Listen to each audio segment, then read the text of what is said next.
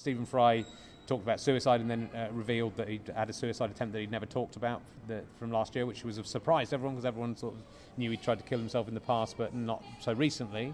So it was an amazing piece of theatre, an amazing moment. It was sort of exciting that it happened on my podcast, but it was there because he trusted me. And as I said in the thing, what was amazing is that nobody in that audience then tweeted it or went to the papers with it. It wasn't until it came out as a podcast that the news story actually broke. So it sort of proved that he could trust this environment of trust of 500 people in that room deciding, oh, we'll keep that to ourselves. That was an amazing moment.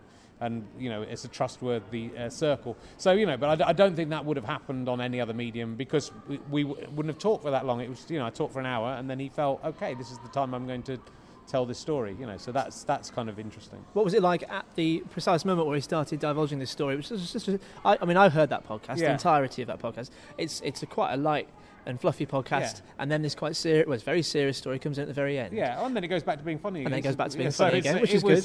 What was it like at the precise moment where he started divulging this incredibly personal and upsetting story? And then what was it like after the event when it was all over the news? Well, it was just, on a personal level, I was just upset that I was talking to someone who tried to kill themselves. I didn't really even think about it on that level. It was, it was like, oh God, how do I have to react to this? But I also knew instinctively the reaction was to let him tell his story and not certainly not try and make jokes about it or whatever. I think right at the end of it I said, everyone loves you, don't kill yourself or something like that. So there was there's a couple of little things that I came in with at the end, but I knew being a good interview is about understanding when to shut up as much as when to say anything. So learn from that. So it was. I was moved because I was having a nice chat with someone, and he decided, and I was kind of a bit surprised that he'd decided that this was the moment, but also that was sort of flattering as well as it being upsetting. So that was kind of interesting, but I didn't really think that much more about it. As it happens, I was in Scotland when the thing went up, so I was working on something else, and I didn't, I sort of started getting tweets through, and then went back to my hotel and watched the news, and it was on the news, and they got a clip of because it was one of the first ones we filmed, so there was actually a film of this, so that it went on the news, and then people were saying in Australia, it's here in Australia. So that was kind of crazy, the idea that a podcast could do that, but also that how fast news now spreads, because that's, it was, I think, like the guy who puts it up said, do you mind if I write a story about that? I said, that's fine.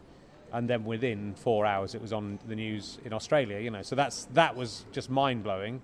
And, you're partly thinking, well, this is good news it's good news for podcasting in general that a podcast can get an exclusive like that. It's good news for my podcast in the extent that he's chosen my podcast to do this. I suspected it wouldn't make that much difference, and it sort of hasn't really made that much. It hasn't propelled that podcast into any different territory, I don't think. But it's good it's interesting, I suppose, for the world of podcasting that you can get an exclusive like that, and actually are more likely to, I think, than on traditional media.